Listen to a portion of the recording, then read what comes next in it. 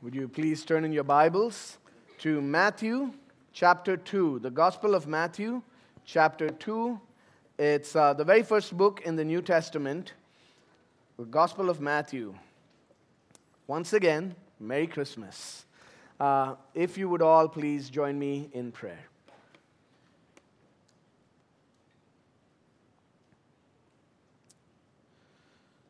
Heavenly Father, we praise and we thank you for the privilege of being here this morning to worship our Lord Jesus Christ, the King of the Jews, the Lord of the nations.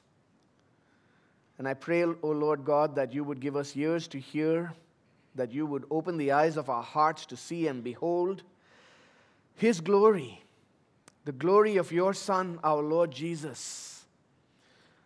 I pray that even as we hear your word, that you would call sinners to repentance, that you would cause us to grow in grace. Show us Christ this morning. It's in His name we pray. Amen. Right, so I have a little quiz for us as we think about the Christmas story this morning. A few questions.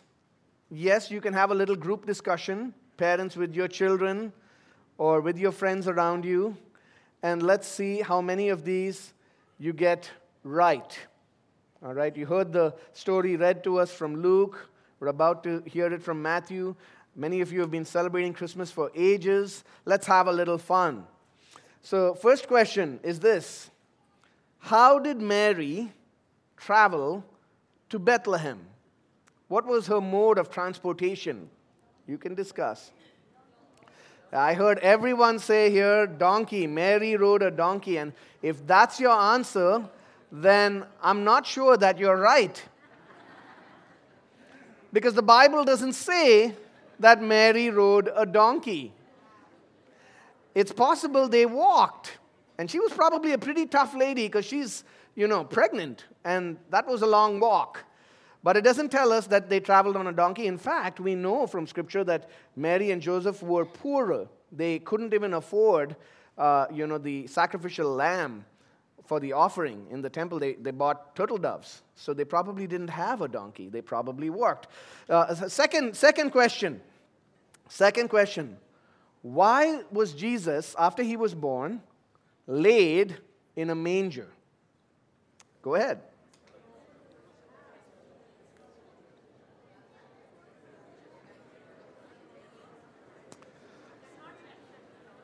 All right. A lot of people are going to think, well, this was because the cruel and heartless innkeeper turned them away. They saw this couple, and he saw she was pregnant, and they're like, there's no room here for you. Out you go. Well, again, I'm sorry to burst your bubble. There is no innkeeper in the story. All right, if you paid attention when it was just read. But that leads us to another question, right? Where was Jesus born? Where was Jesus born? Go ahead. But by now you're thinking, well, whatever I guess, I'm going to be wrong, so I might as well stop playing this game. And if you said He was born in a barn or a stable, and it was because there was no room at the inn, well, again, I'm not persuaded that you're right. Because if you're looking at the original text, the word there in Luke, translated inn, probably didn't mean inn in the original. It's very unlikely that Bethlehem even had an inn. In fact, the word is best translated, as one of my predecessors, Pastor Cam Aronson, used to argue, it's best translated guest room or upper room. In fact, that's the way that Luke translates it elsewhere in the gospel. So there, and if you look at the footnote in your Bible, you'll actually catch that. You should read the footnotes, by the way. It says there was no room in the guest room or upper room for them. So Jesus was born, believe it or not, probably in Joseph's family house, not in a stable. And then why this manger over there? Well, the manger is a feeding trough for animals, and in the ancient world, in those days, the way that houses were constructed, you had an adjacent room at the bottom floor where the animals were. And so all of these people have come back to Bethlehem. The house is probably packed. There's no room in the guest room for Mary to give birth. She gives birth downstairs in the family room and lays Jesus in the manger, in the feeding trough, where the animals next door come to feed. Okay, here's another one for you. Maybe you'll get this one right. Where was the star on the night that Jesus was born?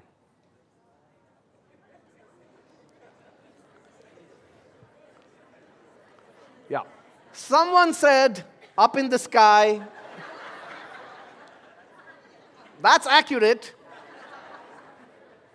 I'm sorry to bust up your favorite nativity scene, but no, the star was not above the manger on the night that Jesus was born. We'll come to the reason why, but this one's going to shock you, the last one. This is the last question.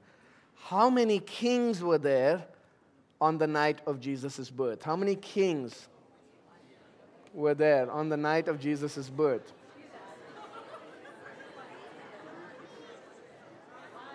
All right. Someone says 5. Someone says 1. All right. Someone says 2. Well, some people looking at the bulletin, right, and saying 2. There you go. Someone said 3.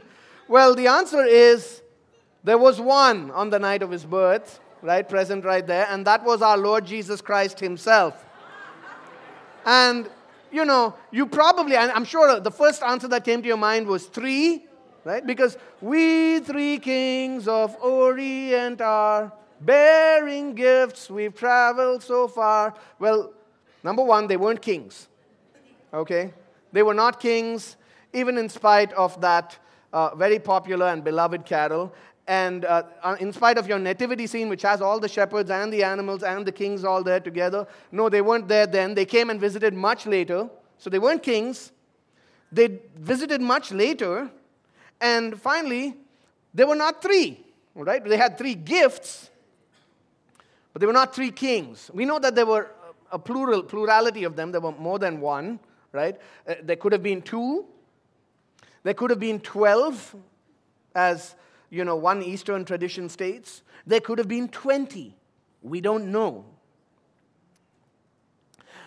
But as we read this story of the visit of the men from the east, you will see that the story did have 2 kings. The true king and a false king. And in fact, as we look at Matthew chapter 2, the entire story emphasizes the contrast between these 2 kings. The theme of kingship is very significant in this story. If you look there at Matthew chapter 2 and verse 1, you'll notice, look at how many times the word king is used.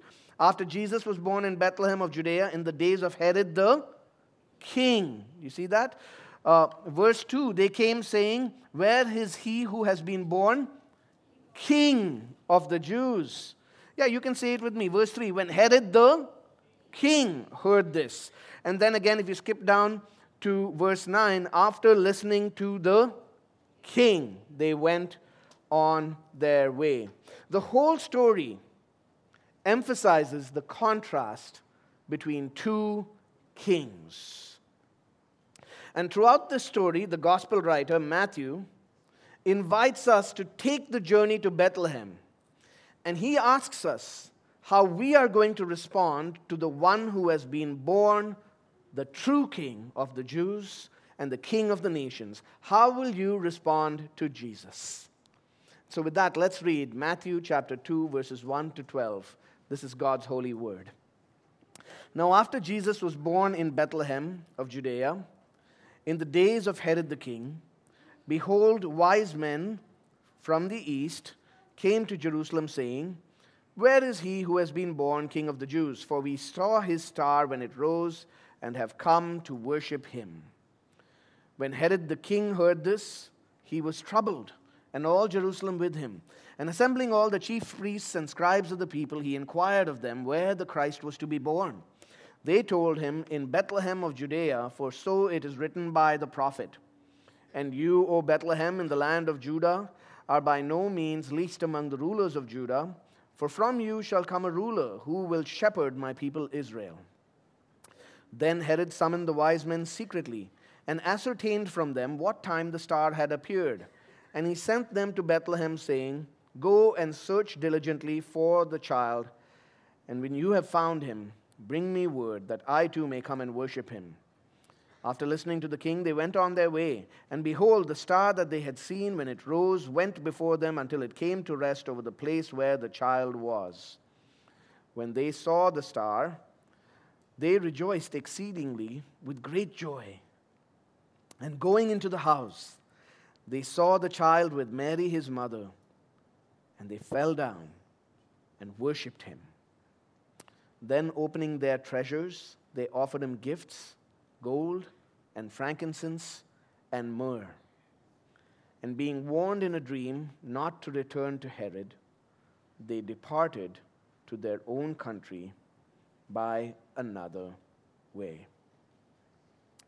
We are invited by Matthew, the author of this gospel, to take this journey to Bethlehem. And he's asking us, which one is your king?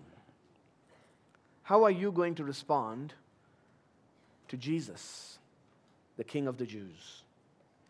We're going to answer that question by going through the story and looking at these two kings. The first one, of course, is the promised king. The promised king.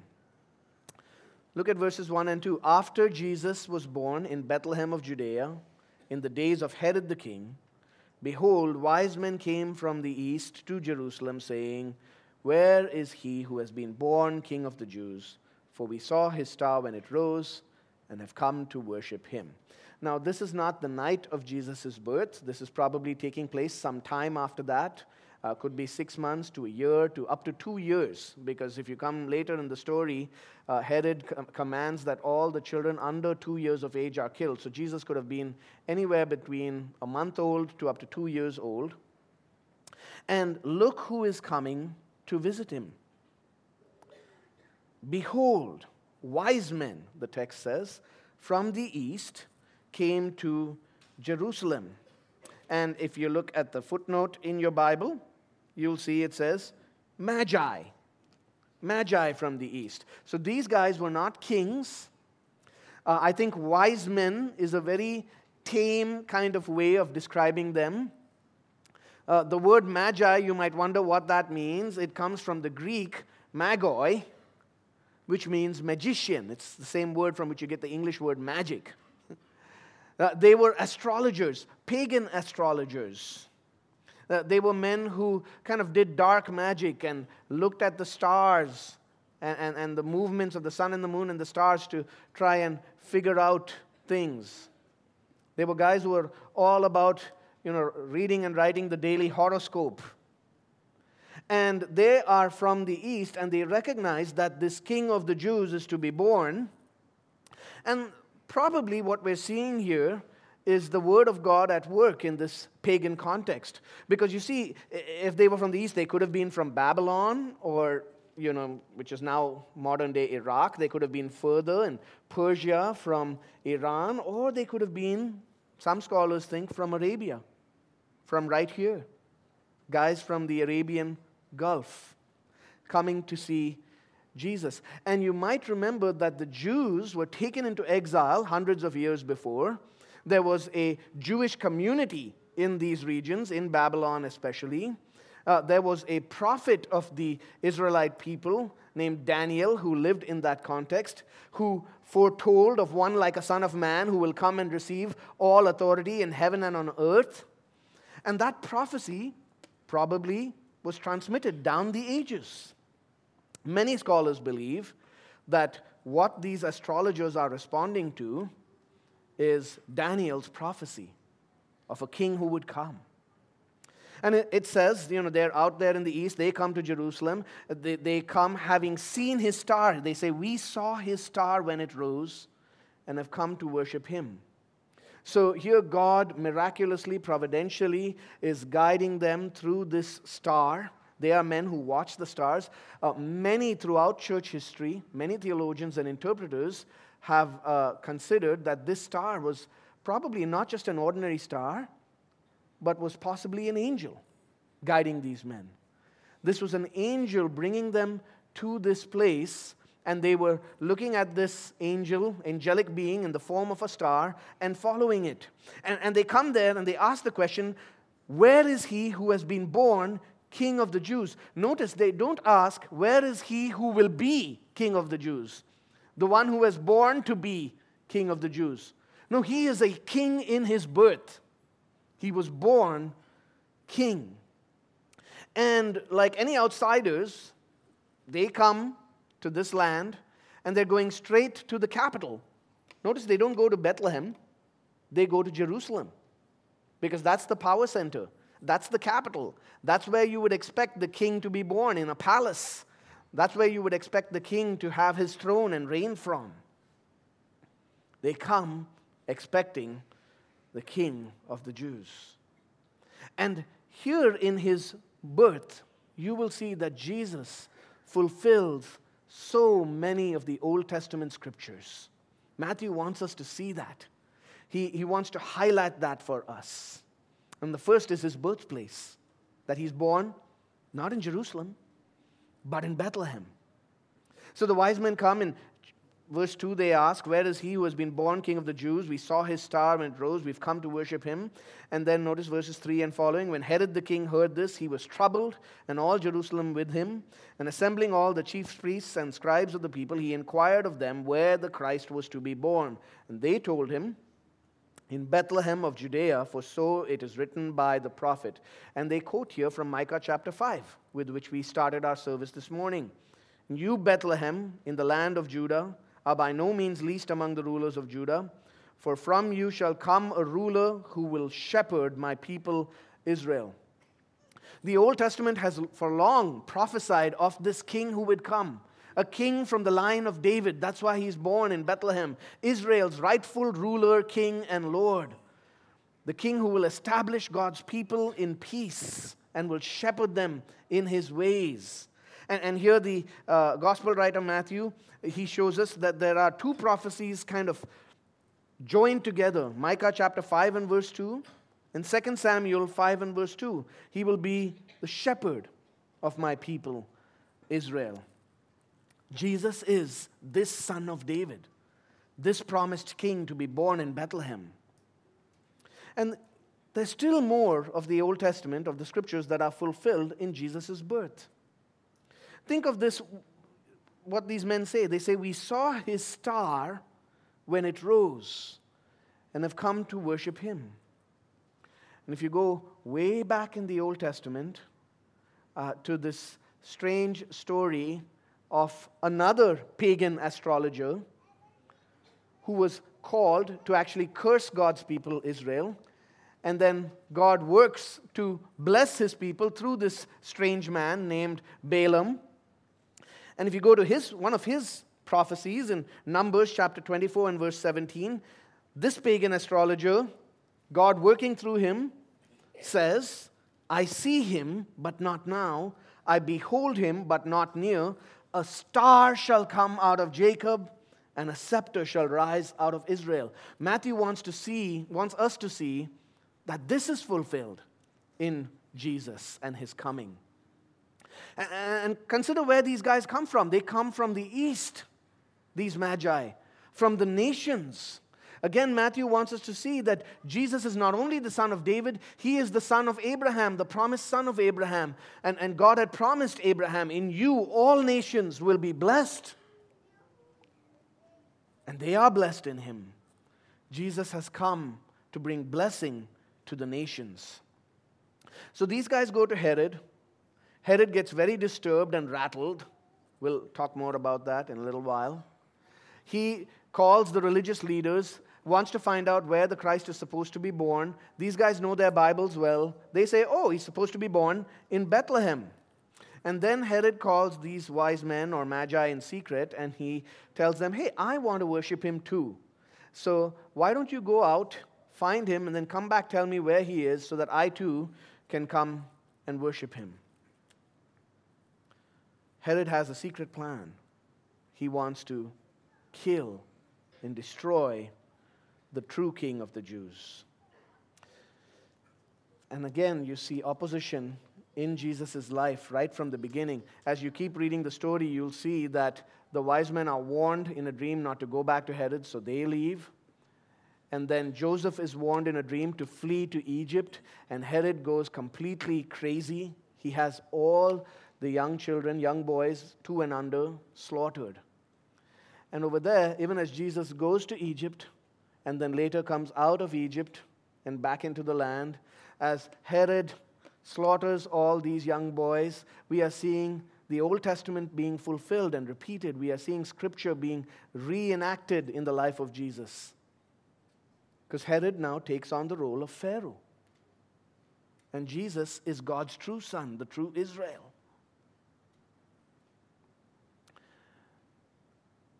Herod takes on the role of the seed of the serpent. Jesus is the seed of the woman. And that conflict, which goes all the way back to Genesis 3:15, is being fulfilled in Jesus' life. The story of the Exodus is being fulfilled in Jesus' life. He is the son of David. He is the son of Abraham. He is the seed of the woman. Well, keep reading.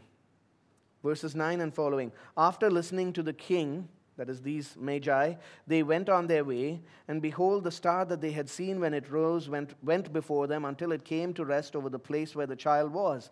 And when they saw the star, they rejoiced exceedingly with great joy. And going into the house, they saw the child with Mary his mother, and they fell down and worshipped him.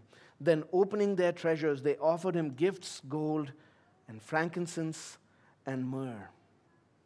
And they bring him these gifts. And again, the Old Testament is being fulfilled. As Matthew wants us to see here, that what is happening is what was prophesied in Isaiah chapter 60, verses 3 and following. Nations shall come to your light, Isaiah chapter 60, verse 3, and kings to the brightness of your rising. So maybe because Isaiah chapter 60, verse 3 says, kings shall come, and we're seeing that passage fulfilled here, maybe that's why people sing We Three Kings. Right? Even though they're actually magi here. But keep reading that passage. Lift up your eyes all around and see. They all gather together. They come to you. Your son shall come from afar, and your daughter shall be carried on the hip. They shall see and be radiant. Your heart shall thrill and exult, because the abundance of the sea shall be turned to you. The wealth of the nations shall come to you. A multitude of camels shall cover you, the young camels of Midian and Ephah. All those from Sheba shall come. They shall bring gold and frankincense, and shall bring good news, the praises of the Lord. You can go home and read Psalm 72. It's a great Christmas reading, and you'll see several lines of verse from that psalm are fulfilled here as well. What is Matthew trying to tell us? What is this story emphasizing? It's saying this is him. This is he who was long foretold. This is the Son of God upon whom the hopes of the nations rest. Here, in this baby, is David's greater son, Israel's greater Moses, Abraham's promised offspring, God's appointed shepherd, the offspring of the woman, the hope of the nations has arrived. And the birth of Jesus Christ fulfills all the promises of the Scriptures. Here is the hope of Israel. Here is the hope of the nations. He is the King of the Jews, and He is King of the world. He is David's son and David's Lord. The worship of the nations belong to Him. This is the one we've long been waiting for. And these pagan astrologers come from far, far away. Maybe over 1,000 kilometers away, traveling over hard terrain, they come to pay homage to this promised king. But how do his own people respond? What's the buzz in the capital city, in Jerusalem, at the birth of the king? They respond with rejection. And it starts with the wicked guy, the pretender king, on the throne. And so now we look at the second king in this story. We saw the promised king. Now we see the pretender king. And he's introduced in verse 1. Verse 1 tells us this is taking place in the days of Herod the king. Now, if you read the New Testament, you'll see this name Herod pop up again and again and again. There are actually 4 different Herods in the New Testament, okay, in case you didn't know that. And this is the first of them. This was a man called Herod the Great. He was not an Israelite. He was actually an Edomite or a Idumean. So he was not a legitimate king for the people of Israel. He was actually put in power by the Romans at around 40 BC, 40 years earlier. And he was a wicked and cruel tyrant. He was very oppressive to the people he ruled over. And he was very insecure because naturally he knows he's not the legitimate king. He's not a legitimate king. So he was doing all that he could to safeguard his reign. He was a totally paranoid kind of guy. So he regularly killed his leading officials, often without cause. At one time, he had over 300 of his leading officials all massacred at once. He killed his favorite wife, his mother-in-law, and 3 of his own sons. One historian has said of Herod the Great, it was safer to be one of Herod's pigs than one of Herod's family members. That's how ruthless this man was. And the wise men, the Magi, they come to him. They ask, where is the one who has been born king of the Jews? Verse 3, when Herod the king, pretender king, heard this, he was troubled, and all Jerusalem with him. You know, that word troubled is kind of very soft to describe this. The original word is much, much stronger. More likely, better translated, he was deeply disturbed. He was shaken to the point of trembling, and all Jerusalem with him. And he assembles all the chief priests, the scribes, the religious leaders. He says, where was Christ born? And then these religious leaders who know their Bibles very well feed Herod the information that he needs to go kill the one who threatens his reign. And not only this, not only is he paranoid, insecure, he's also a deeply deceptive man. You'll notice he tricks the Magi. He fools them. Right? Verse 7. He summons them for this clandestine secret meeting. Herod summoned the wise men secretly and ascertained from them what time the star had appeared. So he knows kind of like the timeline. He knows the place prophesied in the scriptures, Bethlehem. What he doesn't know is where exactly in Bethlehem. So he sends these Magi on their way. And he said to them, he sent them to Bethlehem. He says, go search diligently for the child, and when you found him, bring me word that I too may come and worship him. And he doesn't send a convoy with them. He doesn't want to arouse suspicion. These guys are taken in. They're deceived. In fact, they don't know until in verse 12, God himself sovereignly, supernaturally intervenes and warns them in a dream not to go back to Herod, and so they go home another way. If you keep reading the story, you will see the outcome of this. Herod gets enraged.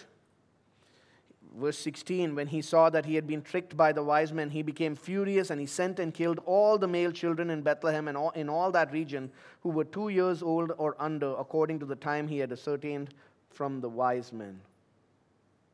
There was great grief as a result. But even in that, the scripture was being fulfilled. Friends, God is sovereign.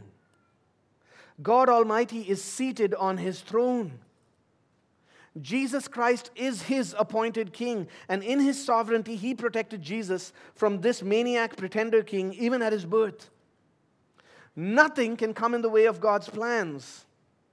No king or ruler or earthly authority can stand against the Lord of the heavens and the earth. Neither Herod nor the chief priests nor the scribes can prevent God's redemptive purposes from unfolding. His will, his purposes will come to pass. You know, you might know that the most famous painting in the world is the Mona Lisa. What you might not know is the same artist, Leonardo da Vinci, also painted what is known as one of the most famous unfinished paintings in the world. It's called a non finito. These are unfinished paintings. This was painted in 1481, and it is called The Adoration of the Magi. The Adoration of the Magi. Leonardo was commissioned to paint it, and he got well into the work, but about a year after, he had to leave and go to a different town, and so he left it unfinished. And if you look at this painting, it depicts the scene of the worship of Jesus by the Magi,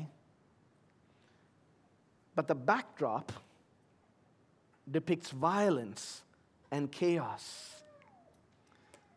And scholars of art say that Da Vinci even painted himself into the scene. In the right corner, he's there watching the adoration of the Magi and the violence and the chaos behind it. Friends, as we celebrate Christmas, as we think of the Magi coming and worshiping Jesus, as we behold the glory of Christ, we do so against a backdrop of a world that is marred by the sinful rebellion of human beings to God's rule and reign. We live in a world that, like Herod, and just like Jerusalem, stands deeply disturbed, where violence and chaos reign or seem to reign. And as you stand here, and as you, like Leonardo, behold this scene, the gospel writer Matthew wants to ask you and me, as we behold, how we're going to respond. How are we going to respond to the one who has been born King of the Jews? We see one response of one group of people in the story, the chief priests and the scribes and the whole populace of Jerusalem. Their response was rejection. Think about this. These guys are the Bible scholars of the day. They know the Old Testament. Many of them had it memorized. Herod calls them in and he inquires, where is the Christ to be born? And they say, oh, that's an easy question. Micah 5:2. He's going to be born in Bethlehem. But they don't make the journey to Bethlehem. Pagan astrologers came from afar. The priests and the scribes and the people of Israel who know Micah's prophecy, who have heard that the king has been born, don't go to pay homage to this king. They reject him.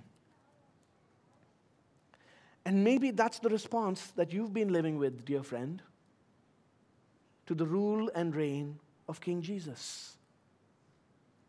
These guys in Jerusalem, they remind me of many Christians. No, I didn't say non-Christians. I said Christians. Many Christians who claim that Jesus is their Lord.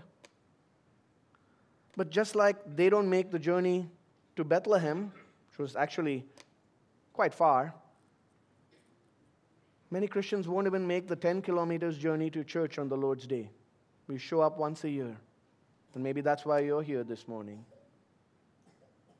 Many Christians who claim to know Christ or have grown up in a Christian home, maybe you do come to church every week and you sit there and then you stand and sing and pray and close your eyes and make a nice show of things. But Jesus makes no difference in your life. Is he the king of your life? If people were to look at how you live, at what you value, at what you treasure, if people were to ask you, what do you trust? What do you lean on? Is it King Jesus? You see, saying that Jesus is king means that there is some discomfort that comes in, isn't there? It means that our comfort, our plans, our best laid plans, our self-rule are all toppled over, and we submit to his lordship and kingship and rule. Is your response to Jesus one of indifference and rejection, like these people in Jerusalem? Or maybe it even intensifies a little bit more. Even as I'm speaking right now and you're beginning to squirm there, maybe your response intensifies. You have a more intense response to Jesus' claim as king. Maybe it's not just rejection, but it's also rage. That's what we see with Herod here. His response to Jesus is one of rage. Who is this king who dares to challenge my rule? He resists God's rule. He's working in paranoia and he's scheming. He's insecure. He's threatened. He's trying to safeguard his own interests and sinful desires. And don't we often do the same? Maybe that's you, dear friend. Resisting the rule of Christ the King in your life. Living in paranoia, insecurity. Trying to safeguard your own interests, your own sinful desires. You don't feel comfortable with Jesus as king because you are in fact threatened by Jesus' kingship. You don't want to bow the knee to him as Lord because it means that you will no longer be on your own throne of your life. Well, Pastor, maybe I don't want to reject Jesus, or I'm not really enraged. Can't I just have Jesus as a nice guy, a wise teacher, a good prophet, somebody who carries the little lambs and he'll just bless me if I'm okay with him? Here's the problem, dear friend. Jesus doesn't give you that option. Jesus comes into this world and into our lives as king. And that means he demands all of you, not just one part of your life. Everything belongs to him. As one person put it, Jesus is a real threat to anyone and everyone who thinks seriously about him. If Jesus is king, then you are not. So, what are we left with then? If our response is not going to be rejection or rage, how are we called to respond? How does Matthew want us to respond? How does the gospel want us to respond? Well, we are called to emulate the response of these magi. I told you that they're more properly called magi or astrologers or magicians than wise men. But they were really wise, weren't they? By the grace of God. Their response is not rejection or rage. Their response is reverence. They reverently receive Jesus as king, and they do so because they are recipients of God's grace. Think about whom we're talking about. These are unworthy, pagan sinners. They're the guys who are messing with astrology and with dark magic and with all those things which God has banned in the Old Testament.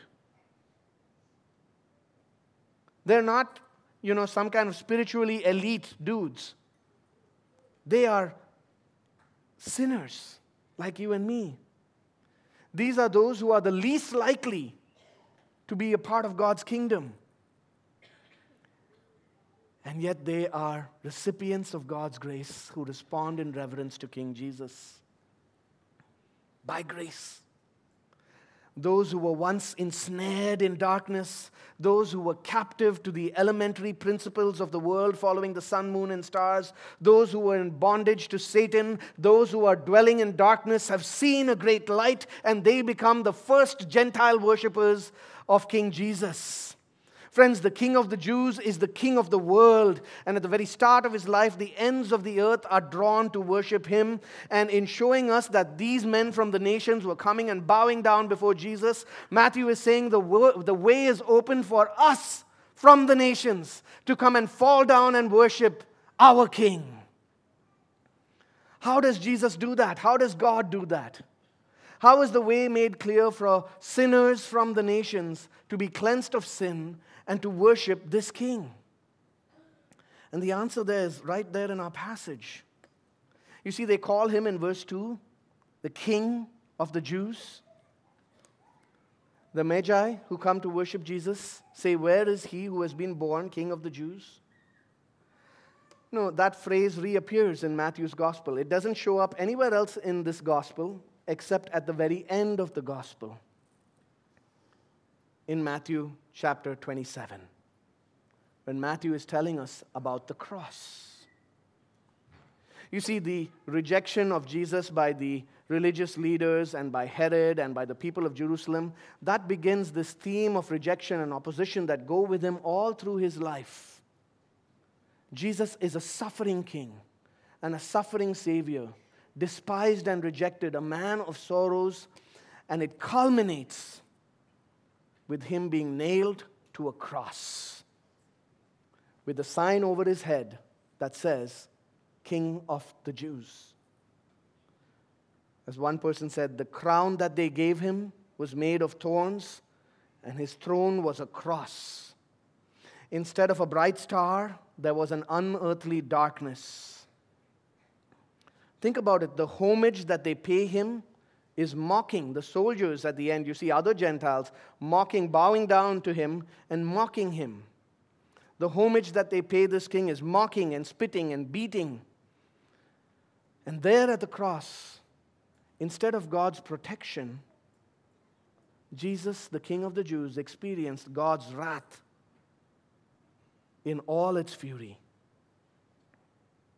The same God who protected him from Herod now pours out wrath upon him on the cross.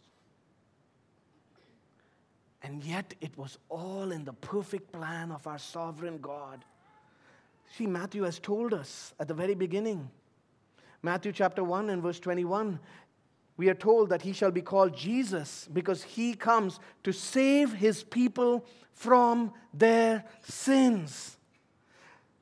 This is the king who has come to save his people, to save the nations, to save the Magi, to save sinners, to save Jews and Gentiles, to save those lost at the ends of the earth, to save you and me. And he does so by his cross, because on the cross he pours out his blood, taking upon himself the penalty for sins that we deserve. And he rose again from the dead. He ascended into heaven, where he now is crowned King and Lord of heaven and earth, and he summons us to come to him and promises us the forgiveness of sins and eternal life if you trust him. So won't you respond, dear friend, like the Magi? Should not we respond, dear brothers and sisters, with reverence and receive him as our King? And even as we receive him, he summons us through this passage into joy. Right? Did you see their response in verse 9 as the Magi came and saw him? Verses 9 and 10, when they saw the star, they rejoiced exceedingly with great joy. And we too are invited into that joy. We too are invited to rejoice exceedingly with great joy at what God has done for us in Christ. I don't know what you're going through this Christmas. I know Christmas is not always a happy, clappy, jolly time for everybody. Maybe for some of you, it's the loss of someone you love. Maybe for others, it's a chronic illness you're battling. Maybe for some of you, it's just a dark fight with depression and gloom. For some of you, it's just this ongoing battle with sin in a weary and hard world. I mean, Christmas is hard for some of us. 3 years ago, I remember Christmas, I was singing hymns to my dad 4 days before he died of cancer. But friends, Jesus gives us a joy that goes beyond all our trials, that pierces through the darkness like light, that shines into our hearts and overwhelms our soul, a joy that extends beyond this life into eternity. That joy can be yours in Christ. He summons us into joy. Our King summons us into worship. Into worship. Did you see verse 11? They saw the child with Mary, his mother, and they fell down and worshipped him. And opening their treasures, they offered him gifts, gold and frankincense and myrrh. Friends, we too must fall down and worship the one who commands the allegiance of the nations. We too must open our treasures and bring him gifts. God has given us the greatest gift that there is, his only Son, to save us from our sins, and he calls us to bring him gifts, the gifts of our lives, submitted to his lordship and lived out for his glory. Would you give him your life? Would you worship this King? He summons us to joy, he summons us to worship, and he summons us to proclaim his kingship. Think about this. The first Gentile worshippers of Jesus were these magi, Gentile sinners from far away who came following a star. And as we come to the end of Matthew's gospel, we'll see that the nations far and wide are summoned to worship this King. But not through a star.